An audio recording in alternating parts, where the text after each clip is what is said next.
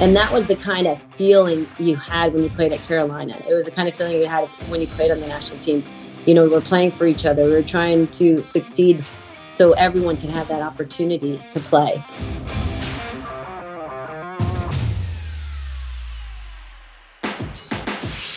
This is For the Love of the Game, hosted by old school college soccer coaches Ralph Perez and Ray Reed.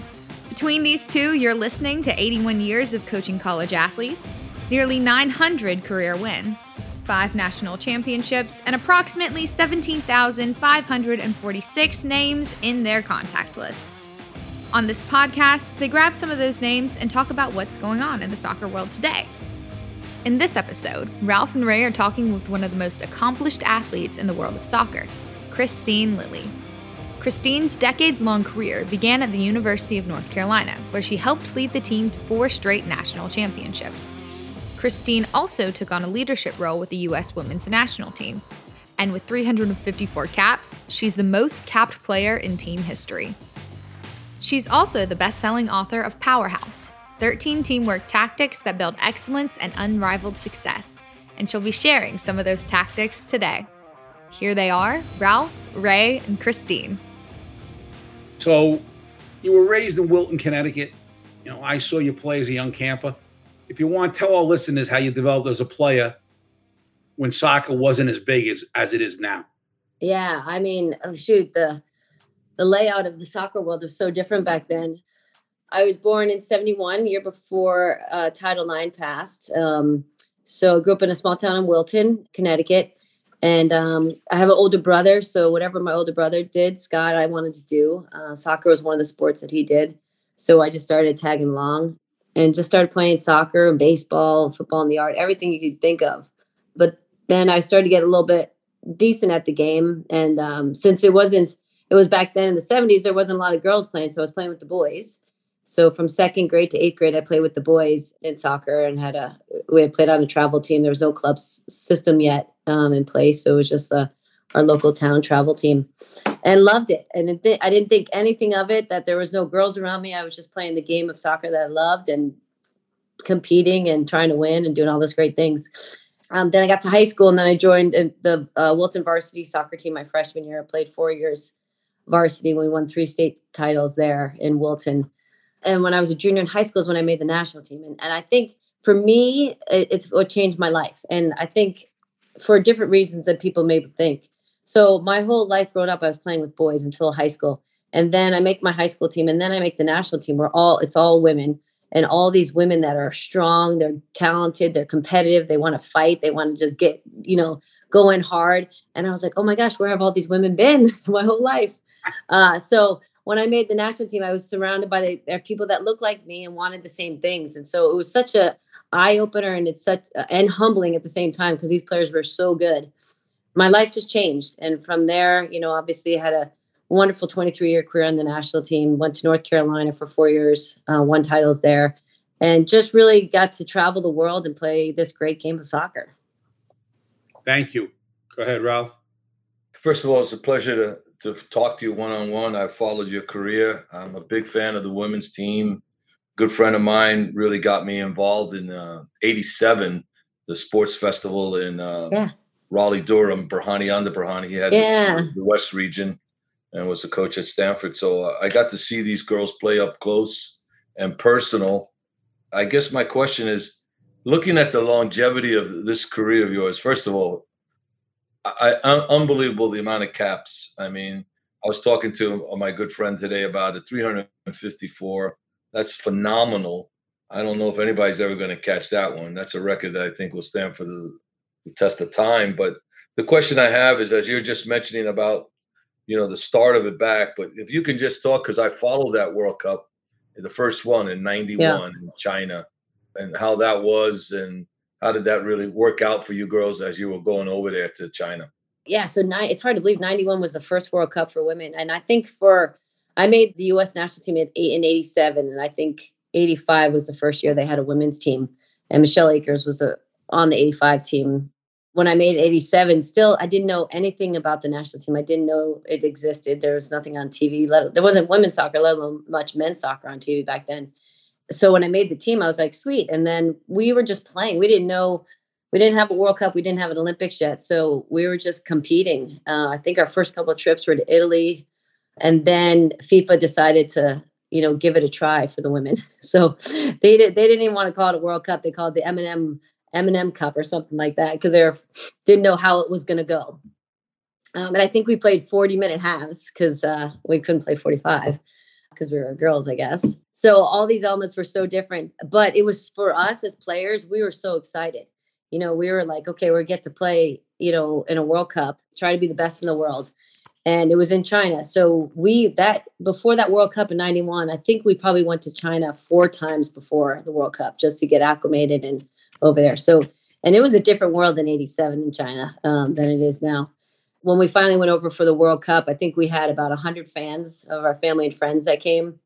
And the final game, it's 64,000 people there, but there was like 100 Americans. You could see them in one spot, sitting there.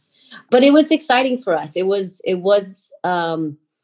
first for all of us. So we were just kind of taking it in. Anson Dorrance was our coach. So, he brought us there and was like, ladies, this is ours to take. And, he believed in us. We believed in our team. And we end up, winning it. I mean, I don't think we were supposed to win it because the American football wasn't, supposed to be World Cup champions. But we did. And when we won, we as players, we were like, oh my God, this is so great. I hope everybody, was watching. I don't think they covered it on TV. I don't even know. But when we got back to the States afterwards, there was like 3 people there. I think Bora, the men's coach, was there and a couple of reporters in New York when they met us. And we're like, oh my gosh, no one's here. We just won. But for us, we're still the best in the world. And it was one of the greatest, feelings. And I'm a young kid. I was 20 in that World Cup. So I was just trying not to mess up, to be honest with you. I was just trying to help my team and not mess anything up. And it was super exciting for all of us. Well, I know that we had April on a couple of weeks ago, and obviously for her and Michelle Akers and Karen Jennings, the triple-edged sword there was a phenomenal trio to have up top. But I think, it was interesting because I was Bora's assistant and I was in LA, and he said to me, I'm going to go to the airport. I said, where are you going to the airport for? He goes, I think I should go meet the world champions. And I said, well, Bora, I think you might be the only guy there. So I hope not. And then when he called me afterwards and told me that, it's just him and maybe 1 or 2 reporters that were there. It's a shame. I get what you're saying, because when we went in 90, it was the same with us, just the 200 family and friends that went. But I just want to say, though, that I was trying to do the math this morning, but I figured why not just ask Kristine. How many World Cups did you play in? I played in 5.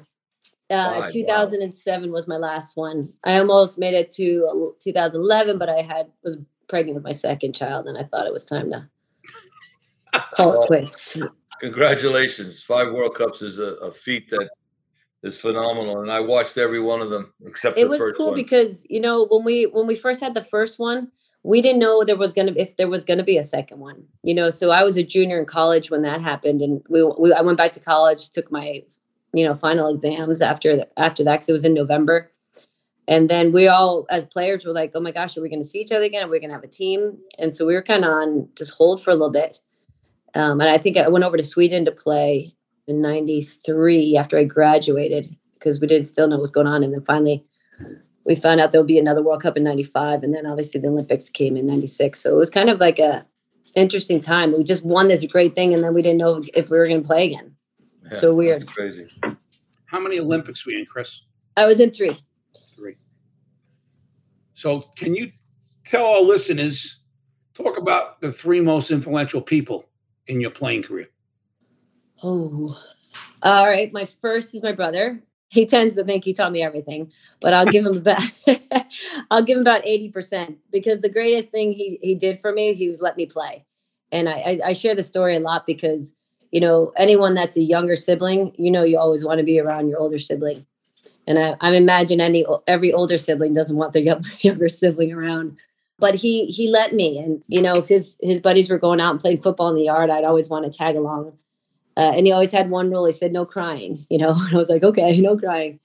So he was the first one that, opened the door for me and never said no. And growing up a time where a lot of girls weren't playing sports, I didn't get no a lot. And that was a huge part of my development because I never felt like I couldn't do something. So him and my family and my parents' support was incredible. I'd have to say Anson was probably the next most influential because he changed my life by giving me a chance when I was 16 years old on the national team. He brought myself, Mia Hamm, and Julie Foudy, 3 young kids, to join the full team and cut a bunch of older players. When I mean older players, they were probably mid to early 20s, and wasn't very popular for the team, but he took a risk on us, and I think he's happy he did. And I'm grateful that he did. And then obviously the opportunity I had to play for him as well at North Carolina was incredible. So a lot of things he did for me to give me a chance, and I took it and I ran with it. So I'm so grateful for him for that. And I think the last one, or I would say many that I bring up would be my teammates.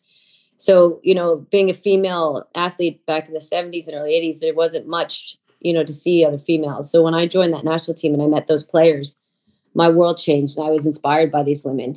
Like I said earlier, they were strong, they were competitive, they were sweating, they wanted to win, they had fun, they were very, very good. And so I was forever like, holy cow, how do I remain on this team forever so I can play with these players? And every day at practice, they'd inspire me. Hopefully in return, I inspired them. So I think my team was really influential in my development as a player, but also my development as just a human being. Whether it was professional, Carolina, or national team, who was your most, not with you in general, most competitive teammate, highest engine to compete besides yourself? I mean, the national team was, they're like even Carolina, the atmosphere that Anson had at Carolina national team was very similar because he was coaching both at the time, probably not very fond by other college coaches at the time that he was doing that, but he had the opportunity. So it was a very similar environment. It was a very competitive atmosphere. So every time you stepped on the field, you were competing. So my teammates at Carolina, I would say, April Heinrichs is probably one of the most competitive people on the national team when I was younger, I remember. And if you weren't on April's team, you wanted to beat her so badly. That's how competitive she was. So the environment was just a great place to try to be the best that you can be. And if you didn't step up and compete, you were going to get destroyed. So it made you have to be ready every time you stepped on that field. And I think that's something that a lot of young players now don't realize, that you got to compete. You can't save it for a game. You can't save it for when I was watching. Every time you step out there, you got to compete to try to be better and help your team win.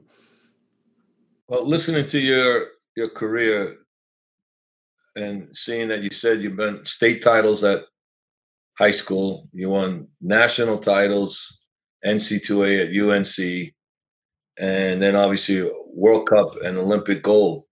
You've come out and wrote something about the 13 teamwork tactics that build excellence and unrevealed success. And we had April on, and we also had Carly Lloyd on. Mm-hmm. And I think there's something special about all you people, as you just mentioned, the magic word, the competitiveness. So I guess my question to you is, that's the $1 million question I'm asked all the time, and I don't have the answer. So I'm going to ask you, how do you instill that into young players that you see that have talent, but just lack that little psychological makeup? Yeah, that's a great question. I think that's one question I think a lot of coaches struggle with, because you see a lot of the kids with the talent, but they're just missing, or they're not completely there. And I think that really is what separates the great from the good. I think the great players, and I think it's a small number that reach the top because they have to have the whole package. And what I mean by the whole package, it's not necessarily the whole talent. It's the mentality, it's the commitment, it's knowing your strength and taking that strength to another level. And it's stepping on the field and competing every day. And one of the things, I'm watching my daughter play, and she's got a lot of the skills and stuff, but sometimes when she steps on the field, I'm like, oh my gosh, where are you? And I think it's just, hopefully it will click for her. I don't know how much more I could say, is that, hey, you gotta compete. You gotta step out there and want to win. Because I don't think you can push in there the want to win, I think that's got to be there. And that was in my family forever. I mean, we're a competitive family. We're very sports oriented. And maybe it was my older brother, to be honest with you. He literally kicked my butt every day. And I always was just trying to, to compete and be able to try to beat him. And if you look at the national team, the 99 team, I would say 80% of that team had older brothers. And I really think there is something to that. Not do all to end all, but I really think that influence is something that's different than the framework of sports now for girls. We have all these girls playing club soccer with girls, which is great. But the element for me playing with boys, I always had to try to prove myself every time I stepped on the field because I was a girl plus in my skill wise. So I think there's a lot of elements. But I think it really separates the great from the good. And I think there may be some players that are tinkering on that line, and then maybe they get a message from a coach and say, hey, if you want to make this, you got to compete. And they're like, oh shit, I got to do this. So I think there's that element. But that's a tough one. Sure. That's a tough one. Thank you for sharing. Yeah. But I just got to ask this last question that goes hand in hand with that. Never won a high school title, never won a college title. Obviously, I coached to win an MLS Cup, but I think my question to you is, when you think about that, I mean, it's amazing that everything you competed, you won. Have you ever thought that through now that you've had some time and you're not training and playing anymore? I do, but you know what? One thing I did, I never won a professional title. I never won with the Boston Breakers. I was so mad. Okay. So the one you didn't get, it still bothers you. I know, but I still can't get over it. I do look at it, and I think it makes me proud to be part of it. And I feel like, I was a big part of it, to be on the field constantly for my team to help win. And the thing about it, like, people are always like, well, what else do you want to do? I'm like, well, I love winning and I hate losing more. So if I'm going to compete, I'd rather have a feeling of that winning feeling and trying that over and over again than having just going out there and, all right, and then losing. Because that feeling to lose stinks. Nobody likes it. My daughter's U12 team tied, and we were up 1-0. And I felt like, oh my God, we just lost that game. I felt it. And I said it to them. I was like, girls, does this feel like a loss? And I think they looked at me like I was like, what? No, we tied. But as a coach, I still have that competitiveness, and I can't do anything but make the decisions. And and who knows, that one decision I make might cost us the game. But anyway, that's another whole topic for coaching. But yeah, it's wonderful to be on the teams I was a part of, and I think all the 3 championships I won at my high school. Yes, I probably was the dominant player, but we had so many great players on that team. Good players. Everyone just doing their job, knowing their role, and doing it. And if I look at all the teams from my high school to college to the national team, that was the common denominator. You had your talent, but then you had everyone knowing what their role was and just doing their job. And that helped us be successful by putting it all together. But share for the listeners, I graduated Southern 1982, Southern Connecticut. I decided to become an assistant coach, work for Bob the Cranian. So the way to make money was to work at his Camp Victory Soccer School up in Canterbury Prep School, 83.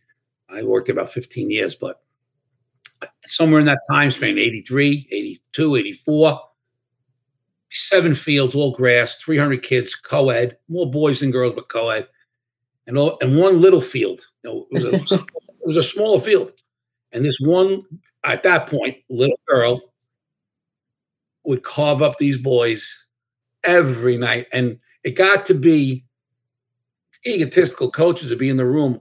I want Lily's team. I want Lily's team. When she was young, and we had guys at the camp, John Garvey, Lyle Yorks, Kurt Analfo, God rest his soul, Johnny DeBrito, Gary, good players. I mean, these aren't stiffs. And she was carving up a little, if I remember correctly, little left-footed on the dribble. Oh, man, great player. No, I'm not kidding you. Whenever we talk about you, like with Tom Meredith, when you were playing and watching you play, I would tell people, I saw her when she was like 10 years old, and she was carving up these 12-year-old boys like they were nothing. I mean, nothing. And obviously, that was the start of a great career. So you've had an unbelievable career. I'm going to put you on the spot. Okay. What's your most memorable moment as a player? Well, if I go to my youth first, oranges at halftime. I know that's, but I really think that got me to the game of soccer. I love the oranges. I mean, I see how many I could eat. So when I was young, I mean, obviously I loved playing and running around, but that was like the highlight of my younger years. And then I think, I think my longevity is something I'm really proud of, but I think the moments that stand out for me was my very first game with the national team. It was 87 and we went to China. And like I said earlier, that myself, Julie Foudy, and Mia Hamm got asked to join the team.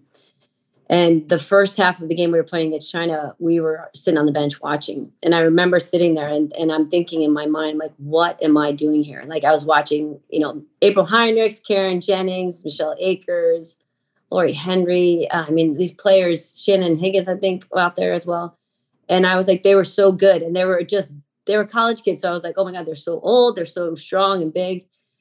And then the second half, Anson put the three young kids in. And I was like, okay, just survive, just survive. But I remember there was a ball served in. I remember this ball served in up to Karen Jennings, and she kind of trapped it and left it up for a bouncing ball. And I ran onto it and like kind of half volleyed it and went in.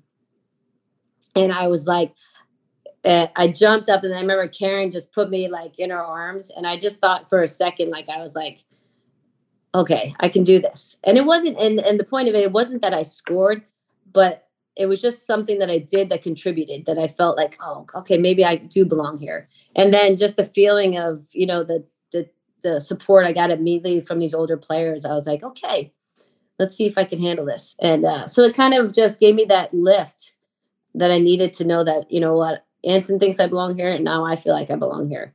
So that was kind of a big moment for me to set my longevity of my career. And you said 87, right? In China? Yeah. You were obviously still a teenager. I mean, junior, 16. People should realize you weren't a junior in college. You were a teenager in high school. Yeah, junior in high school. And in China. So that's in China. I was homesick so bad. I don't imagine, right? The national team did not travel then like it travels today, right?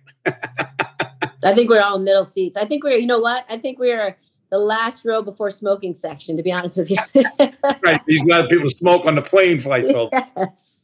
Hey, you've touched on this a little bit, but again, Ralph and I know him. Obviously, you know him, but a lot of the young people may not know him. Carolina national team, either or both.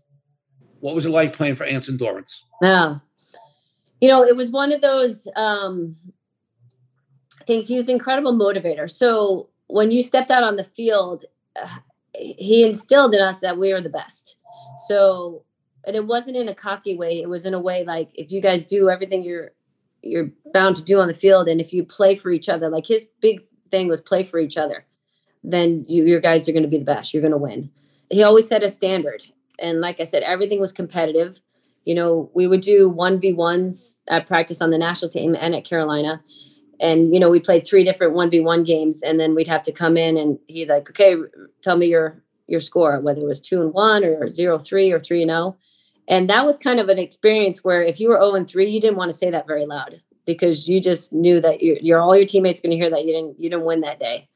So it was really one of those things that you had accountability early on, and you worked to make sure that you're being the best that you could be out there.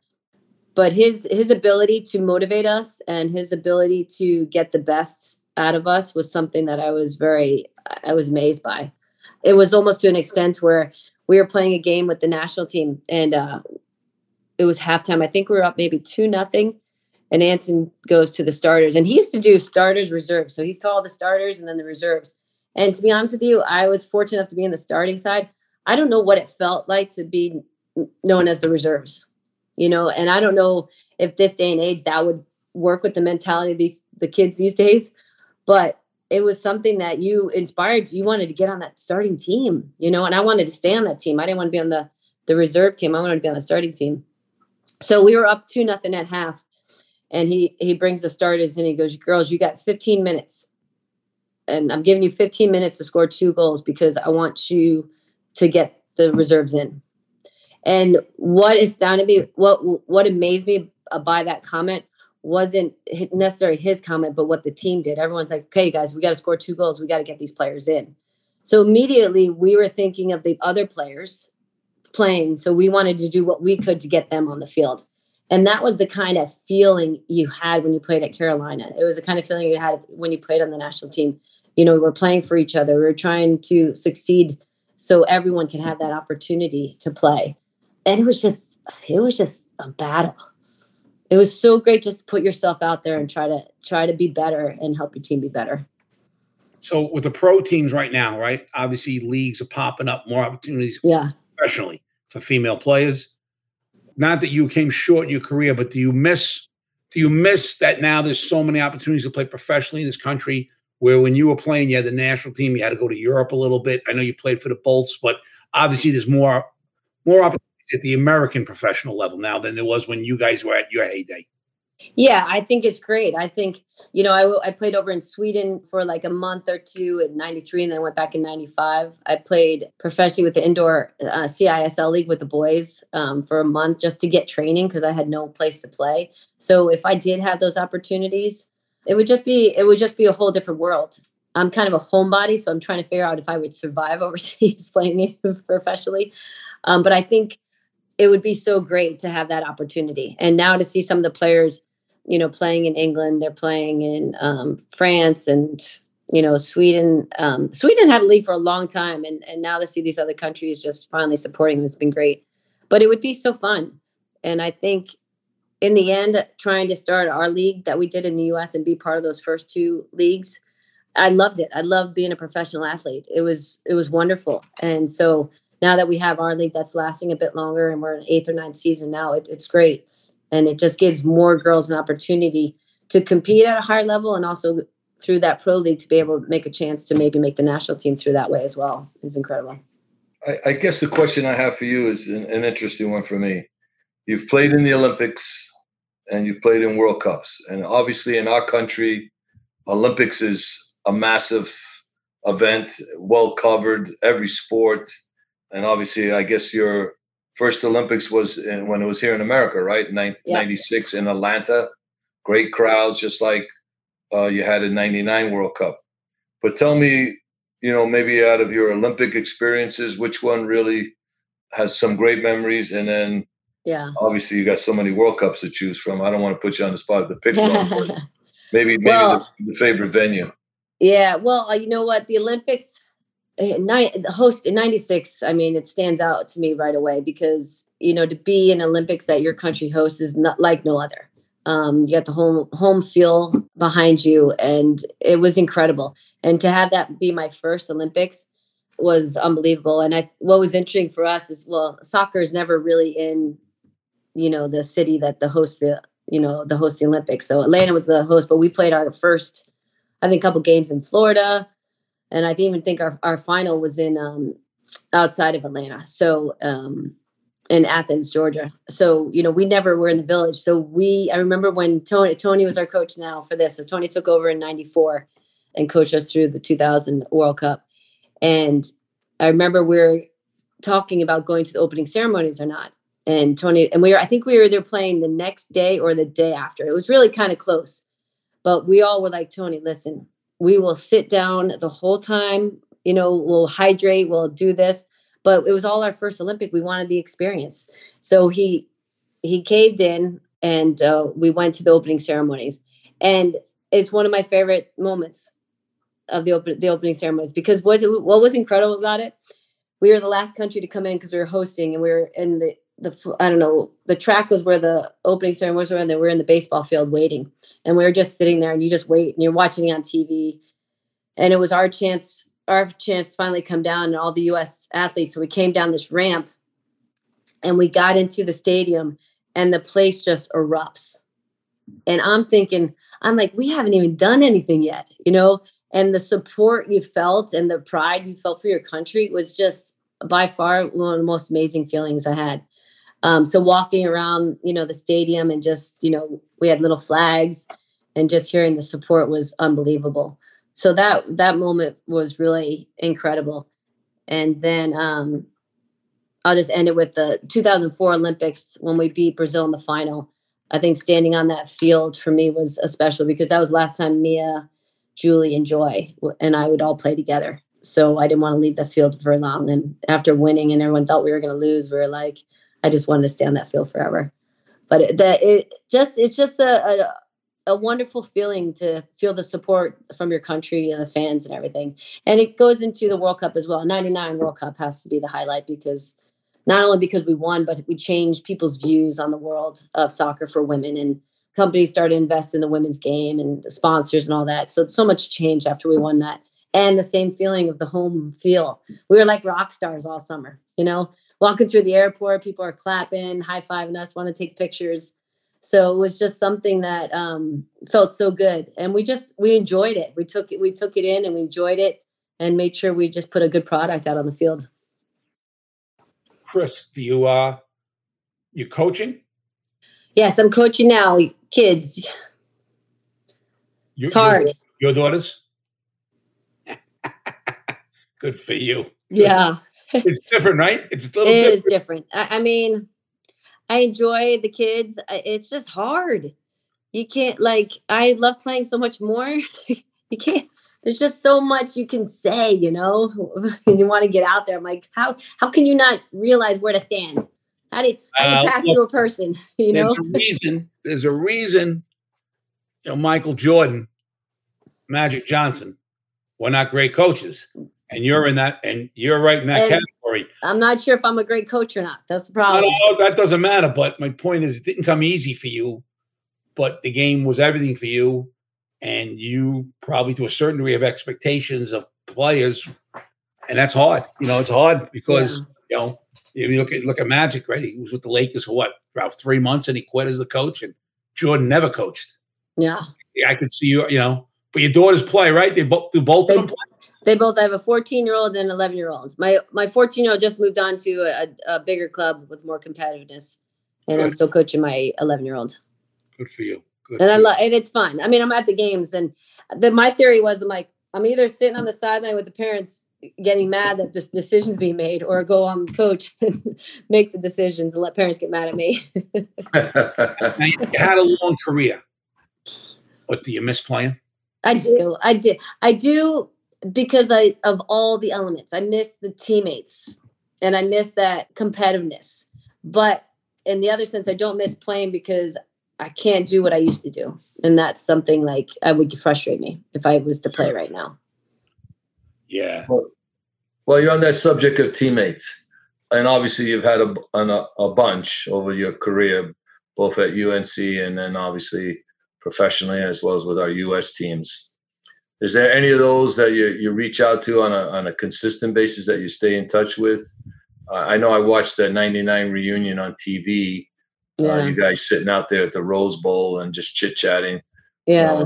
When there was 100,000 people there in 99 in that hot weather in the Rose Bowl. Yeah. Any of those girls that you get together, you see or you talk to on a frequent basis? Yeah, well, Mia Hamm and Tish Venturini, two players I also played at North Carolina with. We run Team First Soccer Academy, so we travel around the country and try and teach kids soccer. And selfishly, we started it so we could see each other. And then bonus, we get to be around kids, make a little money. I mean, but really just to see each other. But the 99 team, we're on a text chain. Whenever it's someone's birthday, everyone's just saying happy birthday. So we're all in contact. And I think the neat thing about it was when I wrote this book with these two other friends of mine, Powerhouse, my job was to get interviews with my former teammates. So John is the other co-author, and he's like, I really need you to, get these interviews set up so we can interview the players, about the different topics. I'm like, okay. And I was a little bit hesitant to reach out, not because of any other reason, but just because I knew everyone's so busy. Sure. So I sent out a text and I immediately got response. And they're like, Lil, just let me know. I'd love to do it. And for me, that was like, I knew that's what it was going to be, but that's why these players are so great. It's not just what they do. It's what they, do for others. And so that was really cool for me because I had about, 7 or 8 of them that were part of the book that helped out a lot. So we are in contact. And when we see each other after years, it's still same locker room batter. You guys would know the same thing when you see old buddies, it goes back to when you were together. Yep. Anything else, Coach? No, I think I could stay here all day talking to this young lady, but I think my last question for her is that, like you say, that '99 team influenced and inspired a lot of young girls that came to those stadiums to see you play and support you from opening game and the games at Giant Stadium and Soldier Field and then the Rose Bowl and everywhere you went. You're right. It was like a rock star group that was captivating our country and the world, to be honest. I just want to say that put aside your playing ability and the quality of that. I just think you girls, especially yourself, have represented the game so well and instilled and inspired this century, the 21st century, an inspiration for a lot of girls that aspire to play this game, and it's fantastic. So I just want to say, hey, all the best as you continue to watch your girls grow up, and I know that I drove by that sign where when I went to Coach Reed's house in Wilton, Connecticut, the home of Kristine Lilly. There's nothing like that in Brentwood about Ray Reed or I. Well, I have a nice small little town, that was they were great. And it's neat. I just drove through there yesterday to go see my mom in Norwalk. And it's just a sweet little place that brings back a lot of memories. Chris, I tell you, I don't know you that well. I knew you when you were much younger, but I've always been taken back how humble and sincere you are for a person with all your accolades, and stay the way you are, because as much as you're a model for female players, you're a model for people to always remember where you came from. I give you a lot of credit. Oh, well, thank you. I mean, I think, I learned a lot from that team, and how quickly you can be up here and how quickly you could be down here. And so everyone kept us all pretty humble and hardworking. And I think my parents instilled a lot of that in me as well. So I'm grateful for them. We know you're busy. We know you're a mom and you got other opportunities in the family and the business. We appreciate you being on with us today. Oh, thank you, guys. It's so nice to speak with you guys. It's nice to speak with you too. Thanks for listening to For the Love of the Game with Ralph and Ray. Be sure to leave us a review and follow this podcast on your favorite podcast app so you don't miss an episode. Thanks for listening, and I'll talk with you next time.